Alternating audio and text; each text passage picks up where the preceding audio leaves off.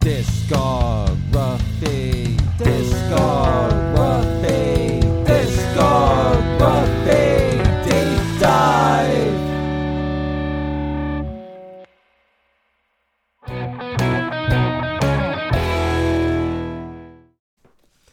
Okay, we're back. How's everybody doing? I'm good. How are you doing? I'm good. And I want to say this. I asked him, where's Lars Ulrich? He said, at the stake. It's Mr. Rob Fortune. Thank you for that introduction. Now I'd like to introduce this man. Now it feels like I'm on fire. It's burning the heterosexual world through. Don't hold it against me because I know you're applying to live at Ram Ranch 2. It's JoMo. Why am I gay? Why are you gay? I just want to know. Yeah, that's a good. Thank you for that. You know, Ram Ranch is where we all need to go someday. It's hopefully the ranch I die on. And I'm buried out back with Jake Gyllenhaal. We'll see. But, you know, it is what it is. And I appreciate that. Thank you, Mr. Rob Fortune. All right. We'll move into this and say, they asked him, what type of gay is he? He said, the seeker kind. It's Mr. Jack Falcon. I got a clap today? Yeah, you got a clap. Moving up in the world. I am. So the other day, I had some stomach issues as well, and there was a part in the night where I was shitting and puking into a trash can at the same time, and it was like something out of a 90s movie. I just thought you guys should know that. What the fuck is wrong with you? You ate something? Did you have pad thai or something? No, but like, so Becca and I went to get some, we stopped at this place to grab like a sandwich on the way home. And it was one of those places that has like hot ones, like really hot ones. I didn't realize how hot the sandwich was. It was hot as fuck. And yeah, so anyway, I ate it. Like took like one bite. And I was like, nope, I'm not eating that shit. So, but then it was like sitting in my stomach like a fucking burning lump. So I end up like puking it out. And then I wake up at like 4 a.m. and I was like, oh shit, I got to puke again. And next thing I know, I'm shitting and puking into the trash can. But yeah. That happens. It happens, yeah. The problem with heat now is that everybody one-ups everybody, so it's just chemicals. And there's no... It's not spices anymore. It's fucking... It's chemically made in a fucking lab, and it's like... It's not able to actually be eaten. Becca looked this... She looked up someone's review on this, and the guy said he ate the whole thing, and he went to see a movie afterwards. And he said the pain in my stomach when I got to the movie was like a bear trying to claw its way out. And he said he ran to the bathroom and like puked the whole thing up. So yeah, this stuff is like inedible at this point. So I can stand quite a bit of heat, but once you get into the like capsaicin shit or just like, you know, the chemical stuff, it's like, I'm out. Goodbye. No thanks. Anyway, otherwise you're going to be shitting and puking simultaneously at 4 a.m. Yeah, I got some crushed red pepper. I'm good with that. It's safe. Little cayenne, little crushed red, call it a day. That's right. Bro, there's this one time I was in Japan and I was eating this place called Coco's, this Japanese curry. And I was just like, you know, I always get spicy level 5, but I said spicy level 10. Let me get the max fucking spicy level. And 11. That dude, I was back in my room vomiting and the next day, bro, it was like if little devils were pitchforking through my asshole and stabbing me. It was the worst feeling in the world. So luckily I didn't have the anal pain because I puked out the bite. I could see it because it was dark. Like it was like it wasn't like black, but it was dark. And I took one bite. So here's the whole thing. Like I took one bite and my mouth was like on fucking fire. So I was like, nope, I'm not eating that. But that wasn't even the worst part because that went away in like 5 minutes. My stomach, like an hour later, was like the absolute worst feel. Like it felt like death. I was like, I need to get this out of my body now. And I can't shit it out because how long does food take to go through your digestive tract? At least a day, 36. right? Yeah, 36 hours, yeah. So it's like, okay, I don't want to wait for that, so I'm just going to puke the thing out. Anyway, so I've learned my lesson. I'm gonna hit the brakes on the heat. We'll be talking about 4 grunge bands today. Well, this is the grunge episode. So we're listening to one album from 4 bands. At some point in these bands' career, they have fallen in under the grunge umbrella. If they're there at this point or not, I don't know. So 4 bands. We are and 1 album each. So Dinosaur Jr. with Without a Sound, Sebadoh with Harmacy, Screaming Trees with Sweet Oblivion, and Melvins with Stoner Witch. Those are the 4 we'll be looking at. I have the wheel ready to go. We're going to spin it. It's brought to you by Meatspin. If you go to meatspin.com and watch to 1,000 spins, Amazon will send you a gift card in the mail. We ready, JoMo? Yeah, let's rock and roll. All right, I'm spinning the wheel. I got to get a soundbite for that. How did we ever live without the soundboard? I think about it now. We use it all the time. Yeah, we were lost without it. Now we're found. Yeah, that's true. All right, land on Melvins. Let me drop the artwork. Okay. Stoner Witch is an 11-track record released in 1994, coming in just under 50 minutes long. It's the band's 7th studio album containing the singles Revolve and Queen. When Nirvana's Nevermind became a massive and unexpected success, Melvins were one of the many groups to benefit from their support. Melvins were signed by Atlantic Records, and their first major label release, 1993's Houdini, entered the Billboard Heatseekers chart at 29. By the way, all the information here in the blurbs all comes from Wikipedia. Next, Melvins released their second album for Atlantic in 1994, Stoner Witch. Due to its experimental nature, they took their next album, also 1994, Prick, to Amphetamine Reptile Records. Record label conflicts prevented the band from releasing any albums under the name Melvins, so Prick was released with the band name Written in Mirror. Stoner Witch was recorded with Garth Richardson in 19 days at the A&M Studios in Hollywood. Most of the tracks were captured in a single take, and all of the tracking and mastering was completed in a single continuous session. Described as a grunge, stoner rock, and sludge metal album, Stoner Witch melds hallmarks of the band's earlier work, such as molten tempos and guitarist Buzz Osborne's nonsensical lyrics, with a relatively radio-friendly ear towards arrangements. According to AllMusic's Patrick Kennedy, the album picks up on the basic framework of 1993's Houdini, resolving into an ear-catching workup of classic rock themes, tempered with a fairly judicious sampling of acid trip detours. The title Stoner Witch comes from the term that drummer Dale Crover and his friends used to describe the stoner chicks at their high school. Largely out of print since the 1990s, Stoner Witch was reissued in 2016 through Third Man Records. This band has an insane discography. I normally go through all of them, but this is like trapped in the drive-through long. So I won't, but they had their debut album in 1987, which is Gluey Porch Treatments, and then they have Tarantula Heart that's coming out in 2024 if it has not already been released. And there are a couple years, like 1994, 1999, and 2013 that they put out 2 records in the same year. Oh, and 2021. So they've done it for four times. Rob, what do you think of Stoner Witch? So I love the Melvins. I don't know what you guys are going to think of them, but I've been trying to get you to listen to them for a while. And okay, so first of all, if you read Come As You Are, like the Nirvana book that was written in 98 or whatever the fuck year that was written, they mentioned the Melvins about 1,000 times. Kurt Cobain was in this band for 15 minutes. And, when he was living in shit-ass apartments with a pile of dirty dishes, he would like go and like listen to the Melvins, like practice live.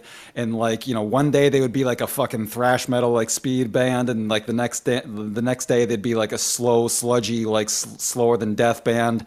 And Kurt Cobain really liked how different they could be, and that's like the Melvins in a nutshell, like throughout their entire fucking career. Like so many of their albums are different from each other. They're not all like the same rehash of the same old shit. Yeah, they'll do speedy shit, they'll do ultra fucking slow shit, and you'll hear on this album, like, Lividity is fucking 9.5 minutes long. And like, so that's some of the like the super slow, drony shit that you'll hear on some of them. And then but yeah, I've seen this band live 3 times, I want to say. The first was one of the best shows I've ever been to. The third was just about as good as the first. The second, I'm just going to say I was sick that day or something. Like, I didn't really have a good time. I don't really know that it has anything to do with them. But I just, so yeah, the first time they were playing with Big Business, another like stonery fucking whatever band. I really liked them too. At the time, their bassist and drummer were also in the Melvins. So the Melvins was playing with 2 drummers. And, so their drum sound was fucking huge then. And it's huge on Stoner Witch. I don't like... So when I listen to Nirvana, it's like Dave Grohl is fucking famous. He's really solid, tight, and he plays like 20% like louder and more passionately than like all these other drummers, and like that is enough for him to be legendary throughout, you know, at least to people like my age and like people who loved grunge, like Dave Grohl is like fucking worshipped by all these fucking people. But the drummer that was before that in like the Bleach era, that dude had a fucking like super loud tom sound. He was a fucking mess. He's a sloppy ass drummer, but like I remember listening to that dude and thinking like, this dude has something. And I want to say he just was borrowing from the Melvins or some shit. Like Stoner Witch, the fucking toms sound like they're so fucking loud. It's so fucking, I've never heard toms this huge, and this is in '94, you know, so this isn't like digitally fucking whatever. It's like they have a huge fucking tom sound, and that's one thing that they've always fucking gone for. Whether it be on this album Stoner Witch that we're listening to, or the times that I've seen them live, like they've where they have these two drummers, and they would they'd have like a stream of consciousness thing where, like, you know, in between the two songs they would trade drum solo time, and like, you know, like, so one song would go into the next with drums in the between. So this band is so fucking percussive, and I was just amazed. One story I think I've already told on the podcast before, but like when Big Business was playing, at one point, the song is just fucking looping, which a lot of bands I know would never think of looping, and would think it's a fucking like against their fucking genre or whatever. Like you have to finish your song in 60 seconds, otherwise you aren't punk or something.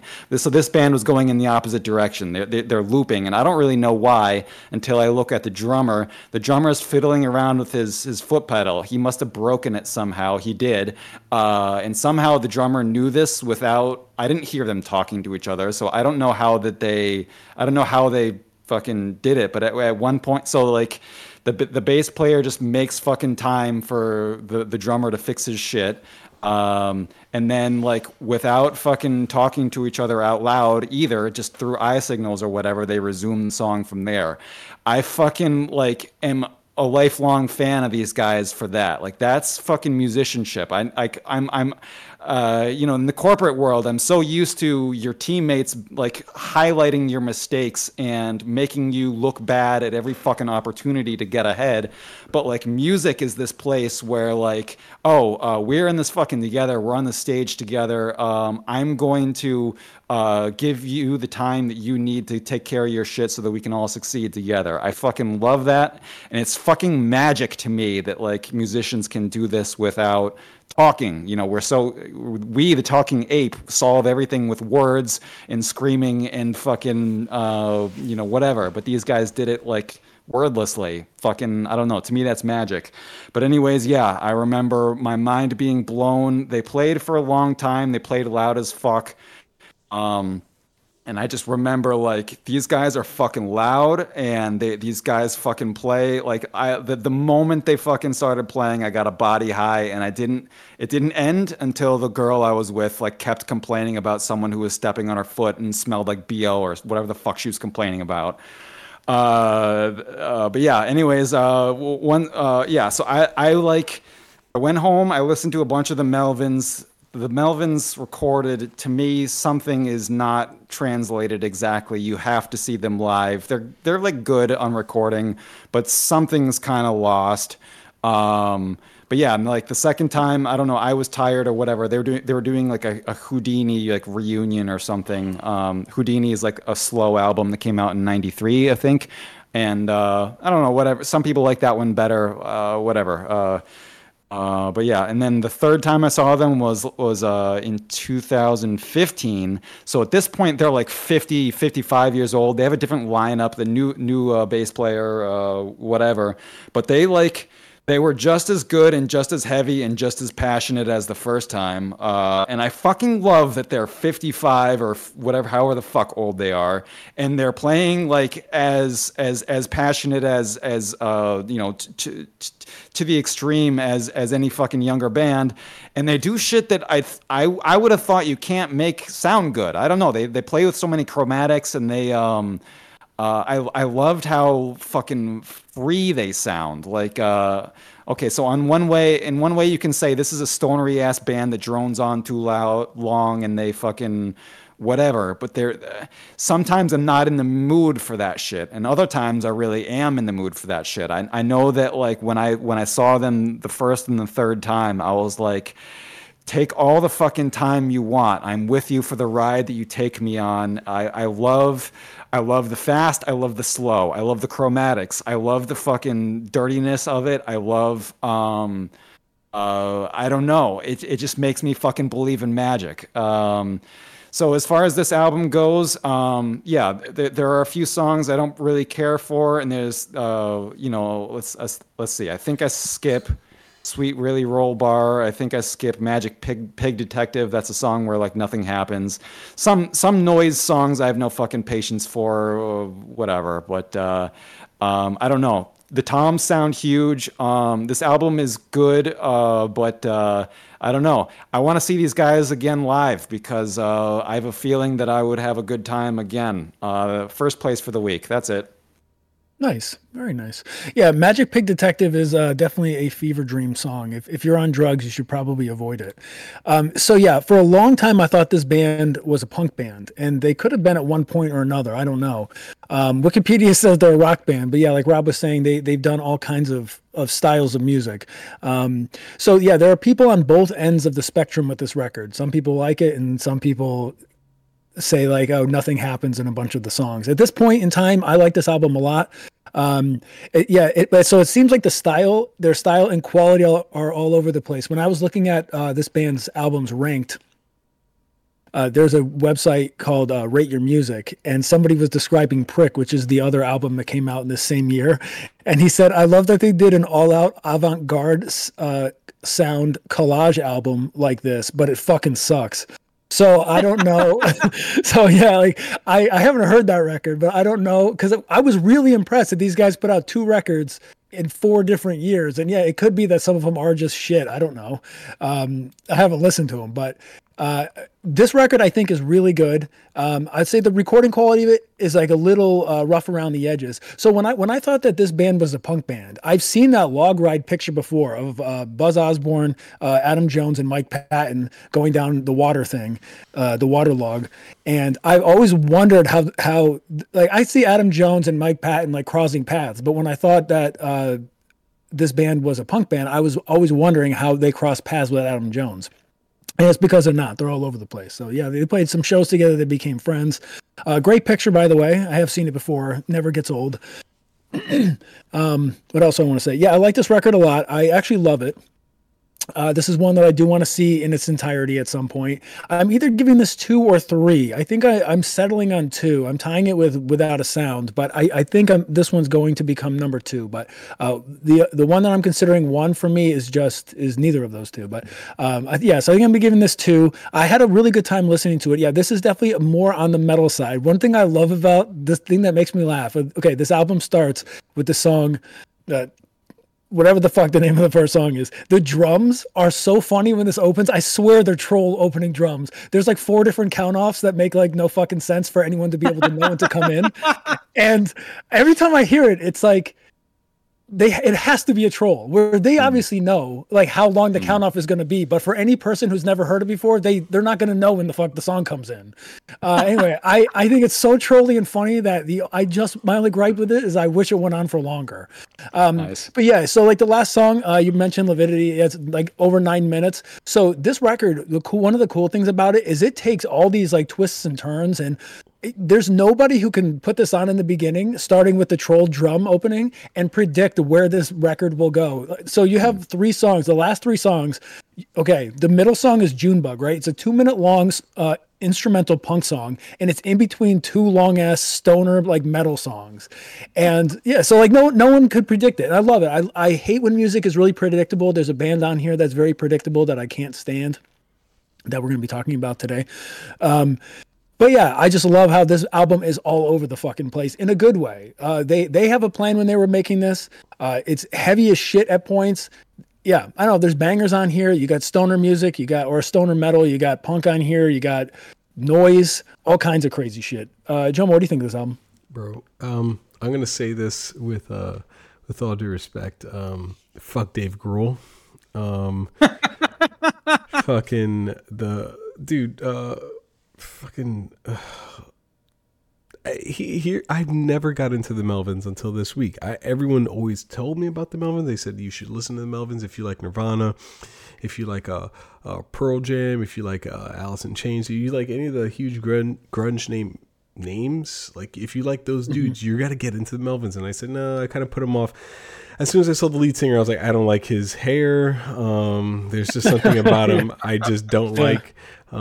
He looks like someone I would fucking pick on, right? But now I regret it. And it's to the point where I'm just like, man, you know, I fucked up, man. Like I should have listened to this band a long time ago. Buzz Osborne is like legit. I think he's a great guy. Guy doesn't drink, doesn't do drugs. Good on him. I bet he's got like a hammer for a fucking dick too. You know, he's probably like the coolest guy in the world with like a fucking 9-inch fucking baby maker. Like the thing is like his third try, you know, it's his third leg, bro. That's what I think this guy is. Oh, yeah. And now I see like how crazy this fucking album was, man. It is just out there. I wouldn't say it's avant-garde. I think it's very experimental. It's different. It's a different type of grunge. It is grunge. But they stay true to themselves, man. It's fucking good shit right here that we actually need. And I can see why a lot of bands like Tool and Nirvana kind of got some of their influence from them. I think there's one song that just like it blew my fucking mind listening to, Magic Pig Detective. I thought it sounded like David Fincher like directed the whole fucking track, bro. It was just like, yeah. All right. I was like, is someone gonna get murdered to this, or we're gonna kill Marla Singer? What's going on? I think this is by far like the biggest mistake I've made with music is not listening to the Melvins at all, and now I'm gonna have to put them on the rotation, which solely consists of Rush. All right, I'm just fucking blasted away that I listened to this fucking album this weekend and thought, wow, man, like these guys are just creative. They're out there. Vocals, even though they're a little bit like fucking dive bar fucking whiskey voice, like sometimes I still think that they have more credence than the fucking other three bands we listen to. So I would say 8.5 out of 10 for the week, man. Very solid album. Damn. Nice. Okay. And I'm gonna you guys talk a little bit. I'm gonna have a bowel syndrome. Okay. All right. Fucking JoMo. Should we keep doing the episode Continue. with Continue. Okay. Continue. Okay. Oh Yeah. JoMo, you in the bathroom? I'm about to. Oh, okay. Yeah, no, I agree though. Like one of the things that I have here as a point is like, I can't believe I've never listened to this band before. So yeah, like I said, the Melvin discography is fucking whack. It's like 20 albums or whatever, 25, something insane like that. So it can be daunting to want to jump into.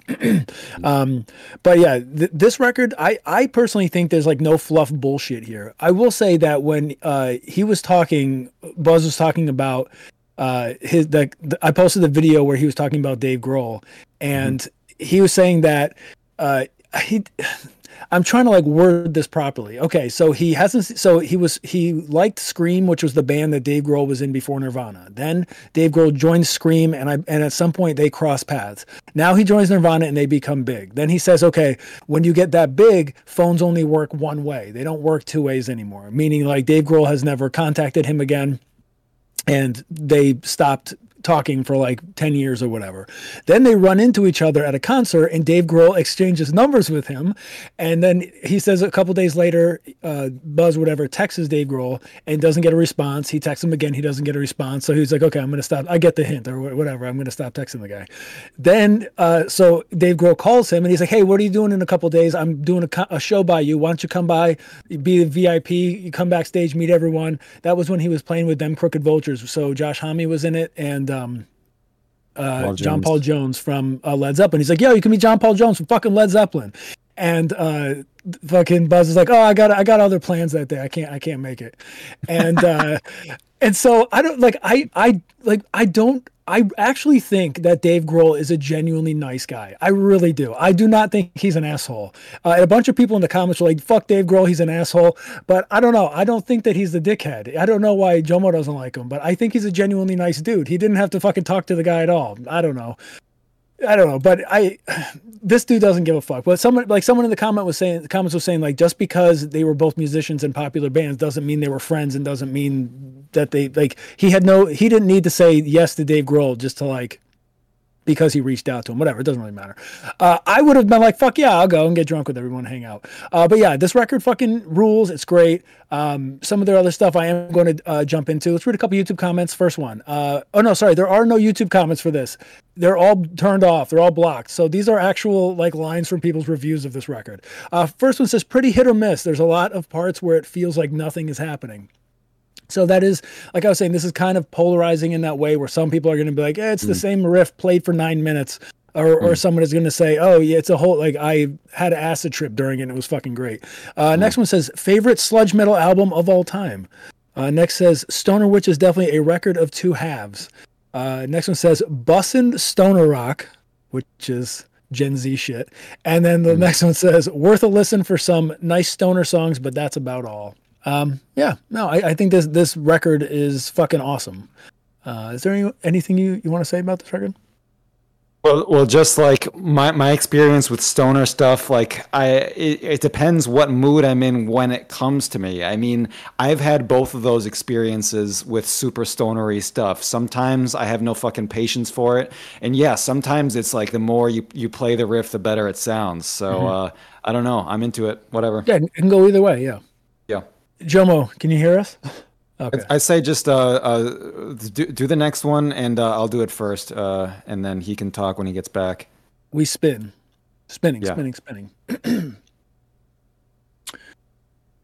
Okay. All right, so Dinosaur Jr. Let me drop the artwork. All right, Without a Sound is an 11-track record released in 1994, coming in just under 46 minutes long. It's the band's sixth studio album, reaching number 44 on the U.S. Billboard 200 chart, and contains the singles Feel the Pain and I Don't Think So. Immediately following the release of 1987's You're Living All Over Me, a supergroup called Dinosaurs, featuring ex-members of Country Joe and the Fish, Quicksilver Messenger Service, Hot Tuna, Grateful Dead, and Jefferson Airplane, sued Dinosaur over the use of the name, which was the original name of Dinosaur Jr., prompting the addition of the Junior. Without a Sound is the first Dinosaur Jr. album to not feature Murph on drums, who was replaced by vocalist and guitarist Jay Mascis, who at this point is the only original member currently in the band. All three original members, Mascis, Murph, and Lou Barlow, would reunite in 2005 and are currently still playing together. Mascis later admitted that his father's death affected his writing and performance on the album, and he took 3 years to deliver the next Dinosaur Jr. record, 1997's Hand It Over. The cover art is a painting by former professional skateboarder Neil Blender, an early fan and friend of the band. The title comes from a lyric in the song Even You. It came so easily, I let it follow me right down, crept in close without a sound. The closing song, Over Your Shoulder, was frequently used in the Japanese boxing reality show Gachinko Fight Club. In February 2019, 25 years after the album's release, Over Your Shoulder unexpectedly charted at number 18 on the Billboard Japan Hot 100 based on digital streaming. The phenomenon was credited to YouTube postings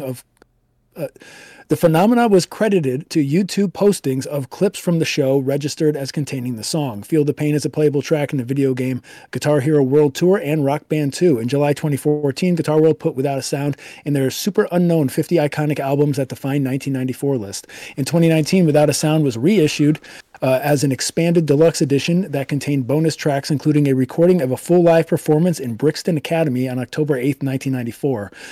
The other albums they had, Dinosaur in 1985, You're Living All Over Me in 1987, Bug in 1988, Green Mind in 1991, Where You Been in 1993, Hand It Over in 97, Beyond in 2007, Farm in 2009, I Bet on Sky in 2012, Give a Glimpse of What You're Not in 2016, and Sweep It into Space in 2021. Rob, what do you think of Without a Sound?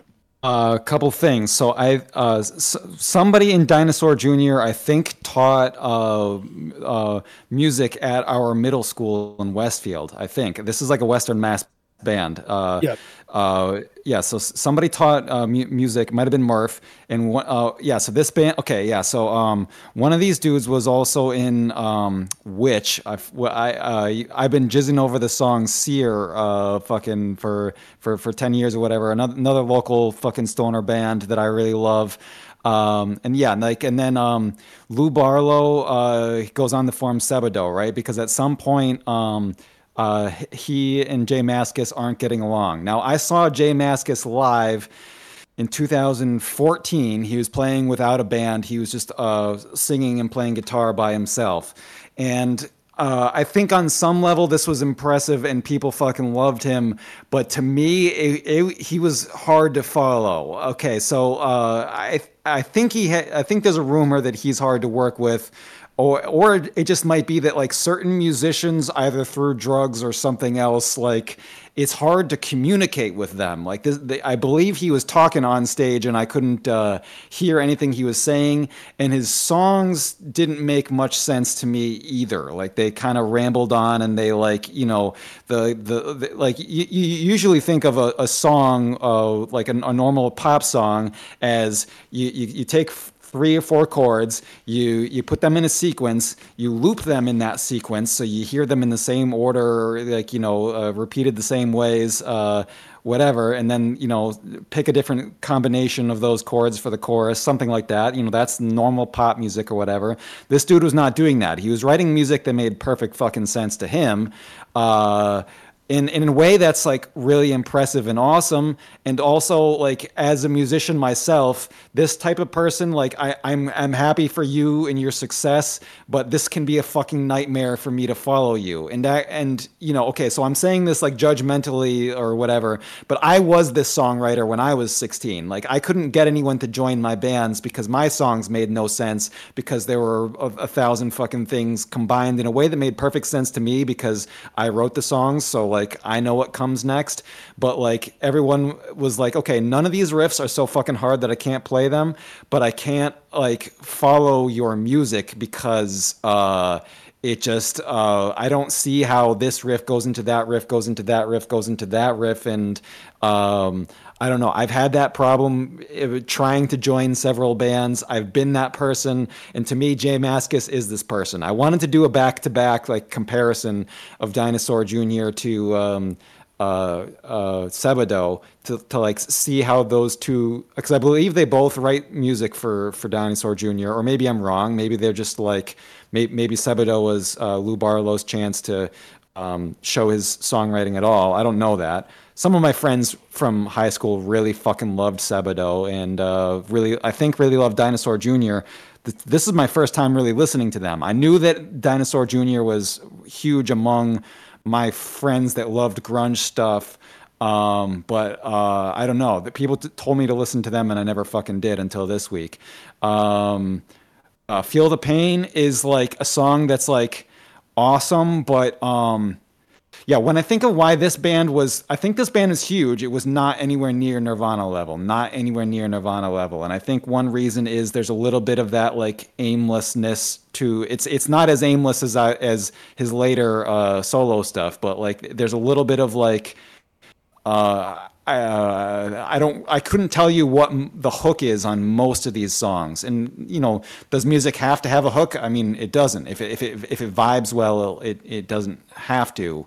But yeah, this music like is awesome. It rocks. I love 90s shit. I love it for its like distortion on and off balls, and like you get a lot of that in like Feel the Pain and Elsewhere, where like the energy, the dynamic like changes so like strongly, and I fucking feel it and I love it. I think the vocals are not really what I'm looking for. It kind of puts me to sleep. It's not that he's a horrible vocalist, he isn't, but you know, when I think of reasons why this band wasn't as big as Nirvana, it's like Nirvana could sound so fucking gross and dirty and disgusting, but also awesome and like totally fucking clear, and like Nirvana would like mumble like the weirdest fucking lyrics that make no fucking sense, but it also had a fucking hook that was clear as day, and like you could have like weird like how many songs like Heart-Shaped Box use like ugly fucking chords, but it's still a fucking pop song that you can play on the radio. I don't know. Nirvana was really like a once in a lifetime, once in a century band. Dinosaur Jr. was good, but it was, you know, it to me it's a little bit unfocused. I'm glad I checked it out, but I don't really know how to rate it. And we're talking throughout the week. We've seen people we know wear clothing of this album. This album was huge amongst a certain type of person, but I don't know. Maybe I don't like it as much because I missed it when it was huge, or I don't know. It's good, but whatever. I don't know. I don't really even know how to rate this. I'll give it a third place for the week. That's it. Yeah, I'm giving it third place as well.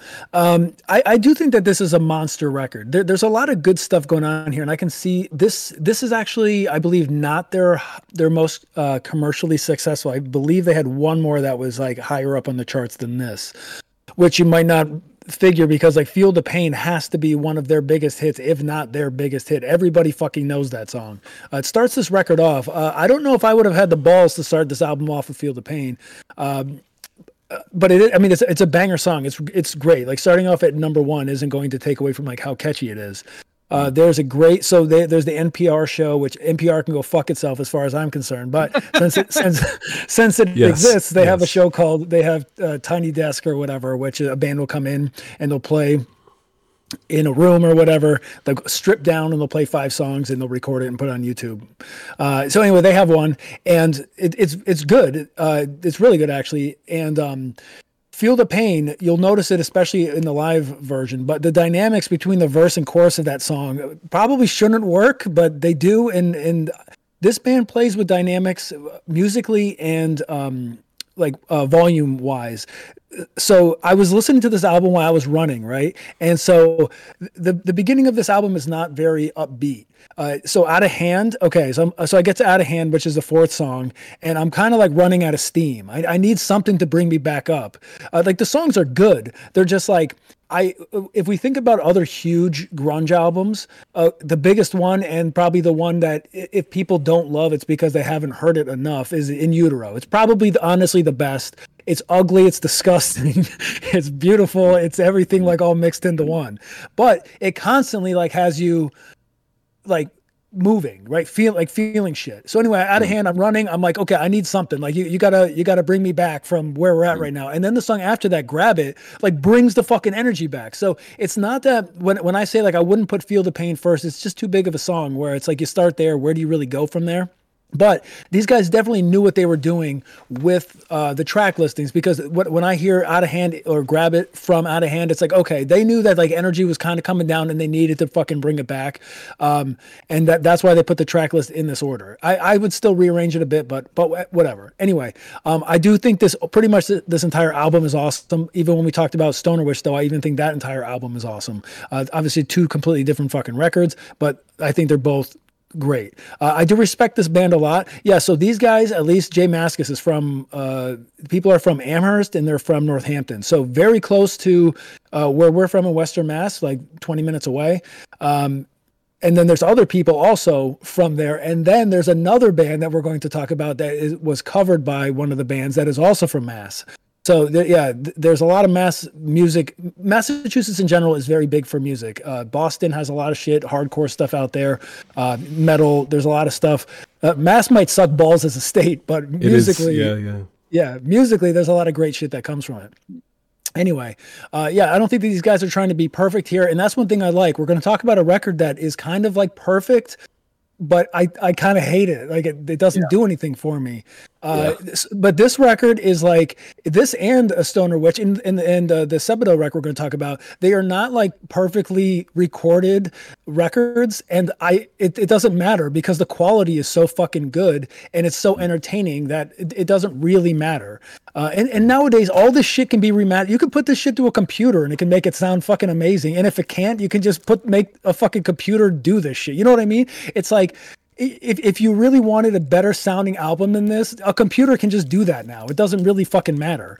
So if you were to listen to this and say, oh, I get the whole idea, but I want it recorded in whatever different way, it can fucking be done. It doesn't matter. To me, I think this, but I like this being, I like humans being involved with music. Anyway, also this and Stoner Witch are nowhere near the top of people's lists. If you look up best Dinosaur Jr. albums ranked, people put this at like 6. 1987's You're Living All Over Me is like number 1 on most people's lists. But oh yeah, so this is the first time I've also listened to Dinosaur Jr., at least like a full album, but I have thought about them. They pop up in pop culture quite a bit. So I posted that picture of Noel from the Great British Bake Off where he's wearing the sweater with this character on it. So I guarantee you that these guys went, I'm not going to say they went viral or whatever, but yeah, so I was saying that in 2019, a song from this record, Over Your Shoulder, went back onto the charts because of the show that it had been attached to. And I guarantee that people were Googling, what the fuck is this? This is a very, like, if you see this picture, like, it's probably not great art, but you remember it from the first time you see it. And I knew when I saw him wearing it, I was like, okay, I know that is the character from the cover of the Dinosaur Jr. album, the really famous one. Anyway, so they probably got people at least asking what it was. Yeah, I'm giving this number 3 for the week. But I think this album is really good. I think it's solid. So I was reading like a bunch of comments. One of the songs seemed like the thing to do. People were saying that this record is too sad for them. I had mentioned that Jay Mascis wrote this when his father died. This and the next album, I believe, are probably written at around the same time where he was. His father had died. Also, Murph had left the band, so he was playing drums. So he's singing, playing guitar, and playing drums on this album. And I don't know. I'm fine with sad albums. We've talked about a couple sad ones before that people had said, things were sad and they didn't, they wanted more upbeat shit or whatever. I'm fine with things being sad, being depressing, whatever. It works for me. There's a lot of emotions that have to be captured when they're occurring. And this is one that, at least when this big moment was happening in his life, he was able to create something that has gone on to like impact a lot of people in the world. JoMo, what do you think of Without Sound? It's fucking... this is like, these guys have the energy of someone who's afflicted with cerebral palsy, bro. It's fucking... It's like Nirvana got butt fucked by Weezer, bro. I can't take it. It's bland spaghetti grunge. There's just so much. They're just limited. I'm thinking about Rivers butt fucking Kurt Cobain. Now I hate you, dude. Nice. Nice. Now you got a Brokeback Mountain scene where he doesn't even spit on his fucking dick, bro. He just shoved that bad boy in there. I'm like. You gotta have some balls to take it like that, my friend. Man, I don't know. I just didn't get it for this band, man. And the fact that they're from Western Mass makes it even worse, bro. It's like, I lived in Western Mass, and I'm gonna tell you, there's a lot of 3s out there, females that are 3s that think that they're 8s. Oh yeah, but that's everywhere. There's no woman who's gonna admit that they're a 3. Why the fuck would they? But here's the thing: is the ones that I met out there when I was in the dating pool, when I was vastly younger, they had an inflated ego, and you're just like, you're a 3, you're a hard 3. Now, if I get enough alcohol in my system, I can make you a 6. I can squint. I can squint. Turn off the lights. That's a half point. Okay. So Rod doesn't like this misogynistic talk. I take it. No, yeah, you live in Southern California now. Like, you can't go back to Western Mass and be satisfied with what you see. Yeah, you've seen what the Beach Boys made their entire career out of. Like, you've seen California girls. Yeah, the California girls. You can't come back to the Westfield girls. No. I guess you won't have to. You're married, so whatever. But still, it is. I'm an indoor cat now who just gets milk brought to him. Yeah, nice. I give these guys probably about milk brought in. This is bad. 3 out of 10 for the week. They just didn't do it for me. Okay. Yeah, I hear you. Yeah, a couple songs I want to talk about. There's a song, the second one, I Don't Think So, which was a single. Awesome song. In the chorus, he says so the whole idea is he's broken up with this girl, and he's wondering if he wakes up on Saturday morning and he's like, I wonder if she cried about me today. Honestly, yeah, she probably did. Yeah, I mean, I don't know.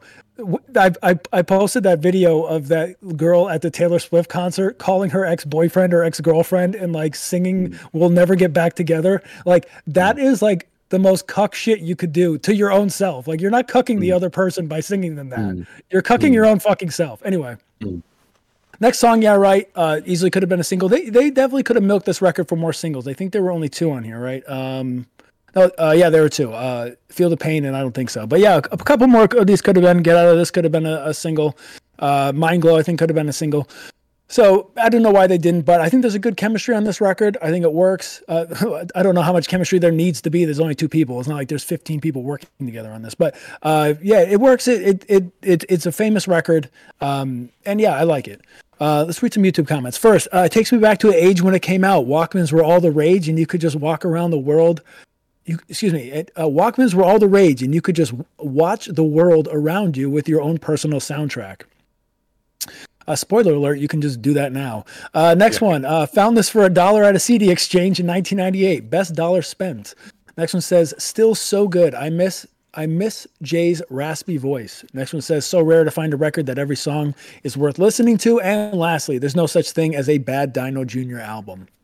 Yeah, these guys still have a huge following. Like Rob was saying, they never reached the heights of Nirvana. They did tour with them at points in their career, and they were huge. I mean, everybody knows the fucking song "Feel the Pain," like I was saying. But yeah, I don't know what band reached Nirvana status in the '90s anyway.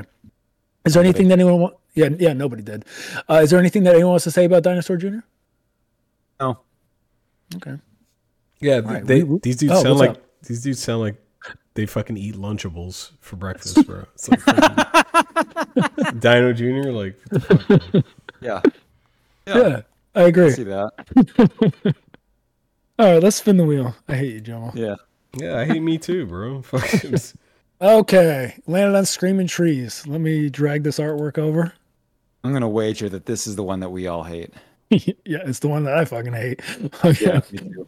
All right, Sweet Oblivion is an 11-track record released in 1992, coming in just over 46 minutes long. It's the band's 6th studio album, reaching number 141 on the U.S. Billboard 200 chart.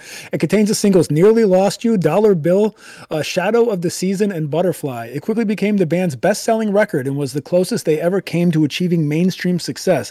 Sweet Oblivion sold in excess of 300,000 copies. On the strength of their biggest hit, Nearly Lost You. The song benefited from an appearance on the 1992 film Singles original motion picture soundtrack and became an MTV and alternative radio hit. Around the time of the recording of the album, the band's original drummer, Mick Pickerel, left to pursue other musical interests and was replaced with Barrett Martin. The band supported Sweet Oblivion with a year-long tour. They were chosen by Kurt Cobain to appear at multiple festivals in 1992, which Nirvana headlined. While on tour, tension developed among the members, and afterwards, the group took an extended hiatus. During that time, Lanigan, who is the lead singer, Mark Lanigan, recorded his second solo album, 1994's Whiskey for the Holy Ghost. The following year, he was featured as a guest vocalist in the Barrett Martin side project, Mad Season, along Lane Staley and Mike McCready. Lanigan co-wrote and sang on 2 songs. Nearly 4 years passed in between Sweet Oblivion and the band's follow-up album, 1996 Dust, a move that hurt much of Screaming Trees' commercial momentum. Frontman Mark Lanigan died on February 22nd, 2022 in his home in Killarney, Ireland.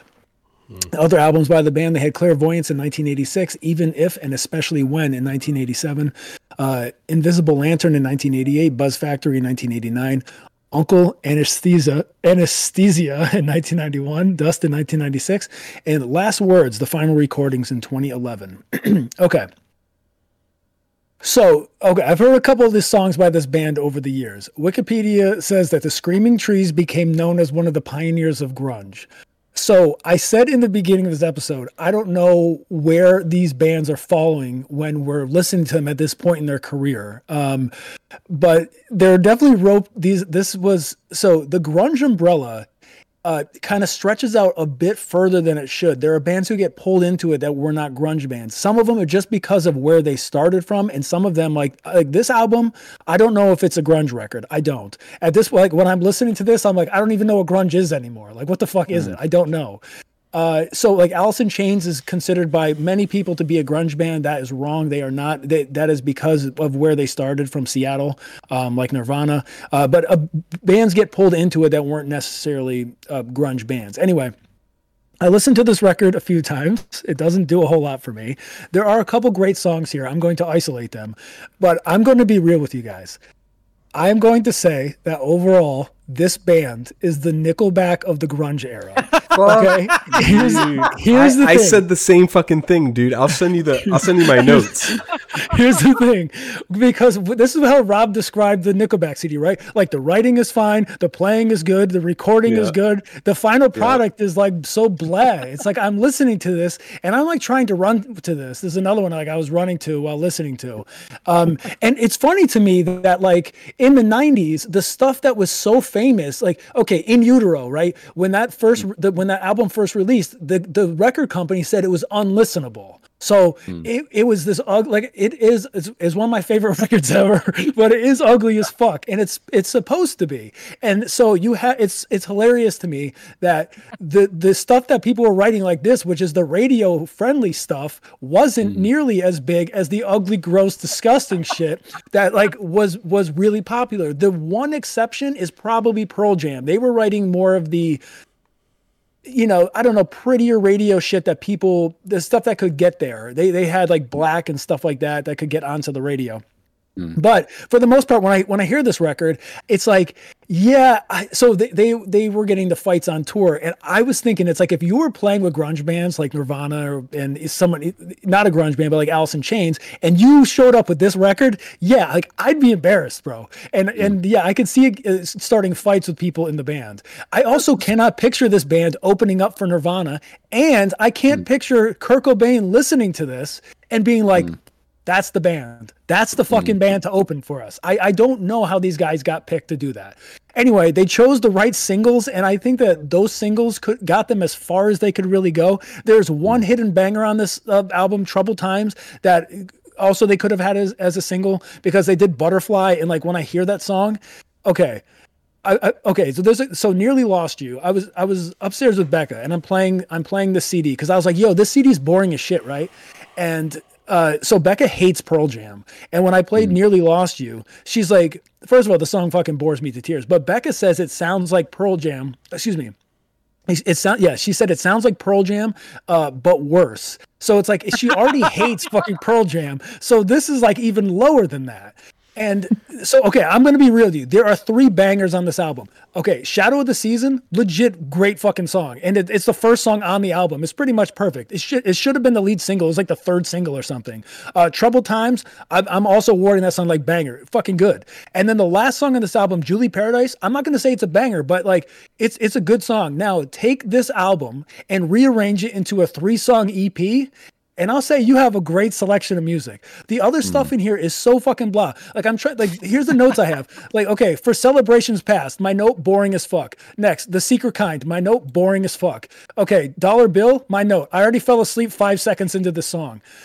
So there's just something. Like, everything here is fine. It's just like the full product is like, I don't know. It's so fucking boring. There's a song More or Less.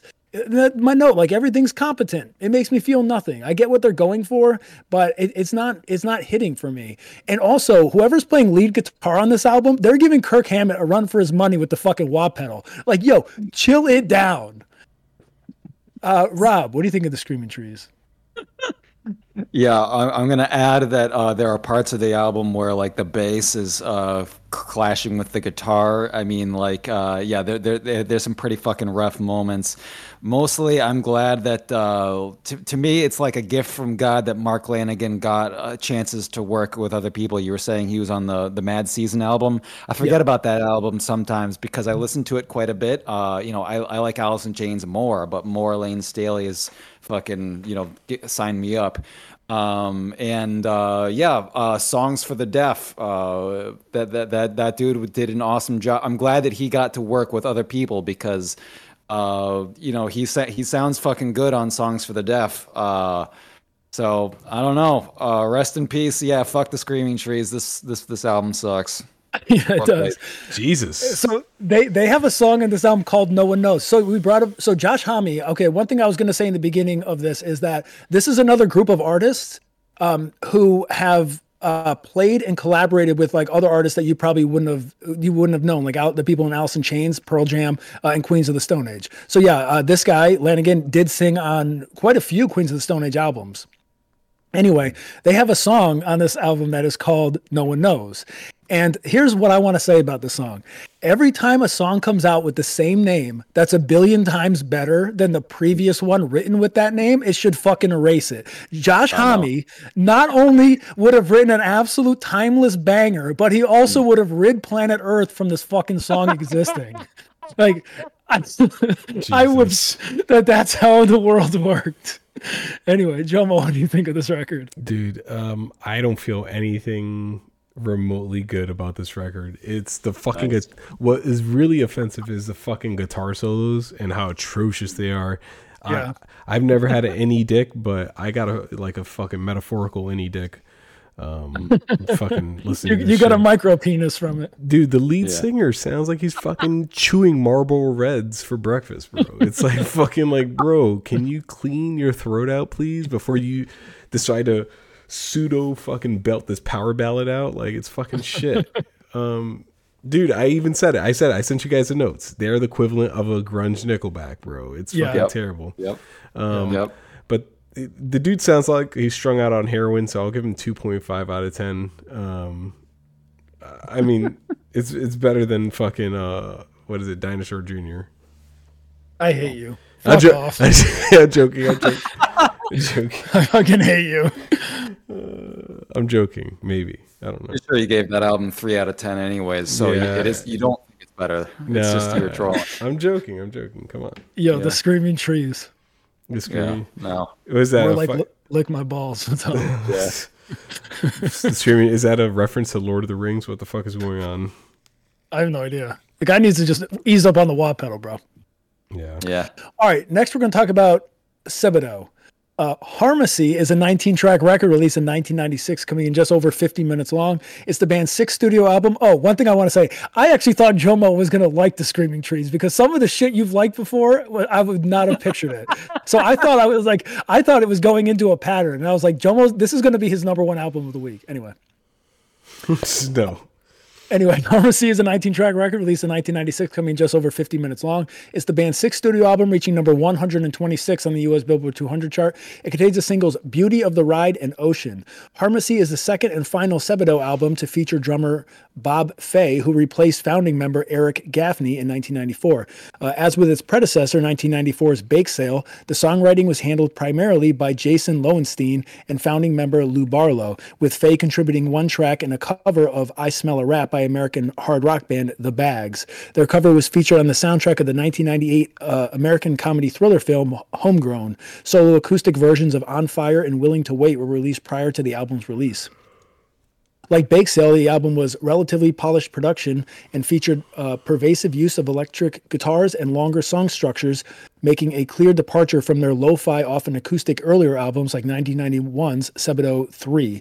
Released in the wake of Barlow's top 40 hit Natural One with his band The Folk Implosion, Harmacy became Sebadoh's first charting album in the U.S., expanding on the success of Bake Sale and yielding the one-hit Ocean. The album was supposed to be reissued in 2011 along with Bake Sale, but never was. In a 2012 interview with Blurred Visionary, Barlow explained, "They wanted me to reissue Harmacy, and I absolutely didn't want to pursue it at all. I just can't get excited about that record. I think anyone can find it, and I don't know how we could improve on it unless we included the B-sides from that time. But the B-sides we did from that time, I don't think that they were that great." The cover artwork features a photograph of a pharmacy in Cashel, Ireland, taken on tour. The missing P gave the album its title.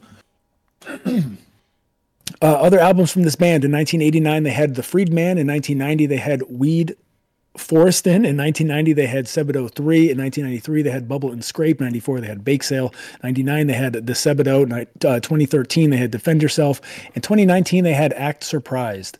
Rob, what do you think of Harmacy? So I wanted to contrast this one with Dinosaur Jr. because Lou Barlow was in both of them. This album reminds me of other bands that I love. I don't love this album, and I never loved Sebadoh. I know I have friends who fucking loved Sebadoh. My complaints about Sebadoh are the songs where the vocals follow the guitar way too closely, and the songs where Dude picks like a really weird scale to write his guitar parts in, and then like his vocal scale, like he only has like 2 or 3 notes that he can hit to like make it fit that song. So like you have a really unique song as a result of that, but it's a unique song that I'd skip. I mean, it's I don't know. So like I get both of those on this album. I kind of knew that this would be here, but I fucking love On Fire, and I always have. Yeah, and I love one. There's a couple things I love about it. I love the guitars. I love I love the lyrics, and I love the drum progressions. Like the drummer plays a few different progressions. And to me, there's something about. You hear more from metal bands like Killswitch Engage does a lot with drum progressions. Take one riff but play it in double time, play it in half time. Like playing with the drum progressions is like half of the excitement of Killswitch Engage, or at least in my opinion it was. But anyways, hearing it from like a softer acoustic band was refreshing, and then like I forgot how much I love that shit. But yeah, like the reason I love like. I sometimes loved listening to this band this week because I remember how many shows I went to in between like the year 2000 and the year 2006. I don't know, whatever. I went to a lot of shows in Northampton and so on that were like, it could be at a coffee shop, like for example, Fire and Water in Northampton. So it's not a place known for its like rock music, but you hear these bands like Sebadoh style, where it's like it's acoustic, it's kind of different, it's kind of in like. I have so many good memories of shows like that. My guitar teacher, Mark Schwaber, he played a bunch solo and with his band Hospital. And I have so many fucking good memories, drummers that played with hot rods and or brushes or fucking whatever, and vocal harmonies and I listened to a lot of punk rock, which was all like bar chords, just like, power chords, like up and down. But these dudes were playing acoustic songs with like all these crazy chords, just fucking everything under the sun. And they were making it work somehow. There was something like I loved distortion and what Neurosis could do with a distorted guitar. And this was something else. This was like... using the entire guitar in weird chords that, there was something about turning the distortion off. You get a totally different, I don't know. At the time, I remember like not really being sure which one I wanted to do, or I was interested in both of them is really what it was, or I was interested in multiple things. I was in a band, Run Far Tonight. We would play like metal shows, basically, like turn the distortion up, and we'd take those songs and we'd also, do like a cafe version of it. I'm not saying we're the first ones to do it. We were copying Nirvana in bands like that. Like Nirvana, Alice in Chains, they did their unplugged versions, and it's like. I think we all agreed Nirvana did it best, where like they didn't play "Smells Like Teen Spirit" fucking acoustically, but so they like half of the success of that, a big part of their success of how good Nirvana's fucking unplugged album is choosing the right songs. And so I don't know, there was something awesome and powerful about like a band that could be both. I think there's some of that in Sebadoh. Like, there's some of these songs are played with sticks, and like, yeah, Princess. That song is a certain fucking way. Love it, hate it, whatever. At the end, when the distortion comes on, and it's like the song is like doubly as loud as the entire song so far. Like, I get us like. That's why I fucking love the 90s. Like, the distortion on-off dynamic thing. Like, there's something about that I just. That's home fucking base for me. But yeah, and then like On Fire into Princess, you got is this band an acoustic band? Is this band a fucking rock band? I have so many good memories of these bands that could do both. And I don't know. I don't love this album, but it gave me a lot of good memories of other things that I do like. So I don't know. Second place for the week. That's it. Yeah, not playing your biggest hit acoustically, because wouldn't translate properly is like the biggest big dick energy you could have. Everybody else would be like, we're shoehorning it in because it's our biggest hit of all fucking time. Nirvana's like, no, fuck it, it's out. Also, when bands play with drum progressions, I come. That's one of my favorite things. I've brought it up a bunch of times before. I fucking love it. I like this album a lot. I'm actually giving it number 1 for the week. And it's okay. When I look at this album, it's funny how things like this happen. So they're on tour. They walk by this pharmacy. It's missing the P. So from that, they're like, okay, I like that. We'll take a picture. We'll call this CD Harmacy. Because when I first was listening to this and I was looking at this picture, it's like before I realized they had taken the picture first, which is really the only way this would work. Unless you were like, hey, can you pull the P off of your fucking establishment? What was I going to say about it? Anyway, yeah, sorry, I'm gay now. I don't know if I can remember. Anyway, it's just a cool thing where they're on tour. This presented itself. They took a picture. They named it after it. It's awesome. I fucking love it. I think that this record is just fun overall. When I think of the Screaming Trees, that album is not fun. There's like 3 good songs. There's 2 great songs and like 1 good song. And then the rest of it is like boring. But these guys know how to make music entertaining. So if there's a couple songs on here that I was like, okay, if the Screaming Trees had written this, it'd be boring as hell. Anyway, so when I listen to this, though, I get a lot of not a lot, but I get Nirvana feeling and Dave Grohl feeling at different points of this album. I'm not saying they're for one of them. Okay, so there's a song in here, Nothing Like You. I don't know what happened with so many bands in the 90s, but it seems like everyone took a riff from Nevermind or In Utero and ripped it the fuck off. So if you listen to that, there's a song, the heart-shaped box riff, it starts the song off. Anyway, it's still a great song, one of the best on the album. But yeah, it just seems like everybody fucking did that. So Lou Barlow is also in a band called the Folk Implosion, which I brought up earlier. They're great. There's a couple, they've been doing live. There are live recordings from them that are recent, and they're really good. So yeah, you brought up On Fire, one of the best songs of the entire week. I could listen to it on repeat forever. There's a song on here, Mind Reader. One thing I love that these guys do, there's a lot of harmonic singing in here. I don't know if someone's like harmonizing with themselves or the two of them are singing together, but it really takes the songs from like a 10 to 11 if they're that good. They just makes them even better. Anyway, Mind Reader, great song. Crime It wasn't a single. So the last song on this album, I Smell a Rat, is the cover, right? So okay, this is a band from Northampton, Mass. that I had never heard of, with members that were in bands from Amherst, Mass. that everyone knows, covering a song by a band from Lexington, Mass. that no one's ever heard of. So, dude, like the world gets so much bigger every fucking day. Whenever there was a time when we would listen to a bunch of new bands or we would do a 4 split like this, and they would like give me anxiety because like I live in this very controlled bubble, right? I'm not on social media. I don't go outside. I don't do anything. Like I don't, with the exception of talking to you guys and Becca and like shit talking on Discord to other people, I don't really hang out with people. And so the world is pretty small to me.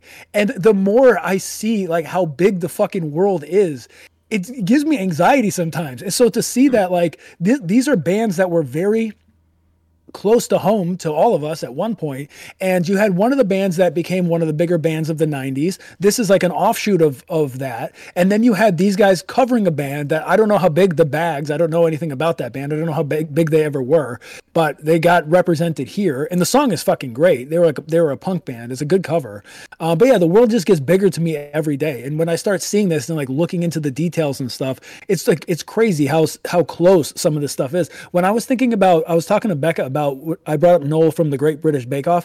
That CD came out in what, 1994? Yeah. So, okay, in 1994, he was over in Europe, wherever. I don't know where the fuck he lived over there, but he had discovered them back in the day. And that, like I said, like the 80s and 90s are essentially the fucking Stone Age. So it's crazy to me that like how this stuff was able to spread across the entire world. And I don't know, it's crazy. And the world gets bigger to me every day. And no, I'm not going back to social media because social media can suck my dick. JoMo, what do you think of this record? terrible in every single way. I hate you fucking so much. I hate you so much. I'd rather listen to fucking Counting Crows than listen to this bullshit. And I hate Counting Crows. Nice. With a fucking passion. God damn it, dude. Like the fact that I had to listen to this shit, and they're from Northampton. That's what bothers me the most. Is that they're from fucking the place which has the tunnel bar, which smells like BO and is hot as shit all the time. The Toasted Owl, where all the lesbians and fucking dykes are always at, annoying the fuck out of me. Rob, goddamn it, just listen to this, all right? I fucking hate Northampton. It's not a good place. It's not a good place. Okay, you don't have to like it. No one made you like it. I think we should get rid of it. That's all I'm saying. Okay. I love it. I love Northampton. Yeah, Northampton's legit. Out of all the places you could hate in Mass, Northampton's probably not one of them. Man, fuck you too. Okay. Whatever. Okay. Right. Anyway, there's a song on Your Ocean, which is like the big hit, and the song is so corny, but like I think I love it. It fits this like weird, wacky, light sound that these guys have on this record. Then they have like Hillbilly 2, that's instrumental, which is good. Zoned Out is a great song I'm also considering that like hidden banger. Great song that probably no one has ever heard. And then there's a song on here, Too Pure, where I'm just thinking like these guys can do no wrong to me. I think this record is really good. I think it's bloated song-wise. It does have 19 songs. All of these records in general were a bit longer than I wanted them to be. This is over 50 minutes. Most of them, I believe, were between 40 and 50 minutes long. I think the Screaming Trees might have been the longest one. Unfortunately, yeah. But yeah, these guys deserve way more fame than they ever got. I don't know how famous they got, but I don't think I've ever heard of this band before. But anyway, yeah, I'm giving this number 1 for the week. I love this album. It's fun. That's the thing. If you go from Screaming Trees to this, it's such a relief because it's fucking fun. Yeah. All right, let's read a couple YouTube comments. First, such an underrated band. Next one says, waking up to Ocean on my alarm as a 17-year-old and heading off to school. Life was never so good. Next comment. I have a soft spot for Harmacy and the album before it, Bake Sale. Shit, I like them all. Next one says, I wish I could sing like Lou. And lastly, I never cared for this album, could not get into them. My favorite albums are Freed, Weed, and Bake Sale, with special mention to 3. Is there anything that anyone else wants to say about Sebadoh? Trash. No. Okay. Before we wrap it up, hang on. I forgot to read the YouTube comments for the Screaming Trees. Can I just read them now and you just cut them in, Joe? Just fucking do it. Do it, buddy. Okay.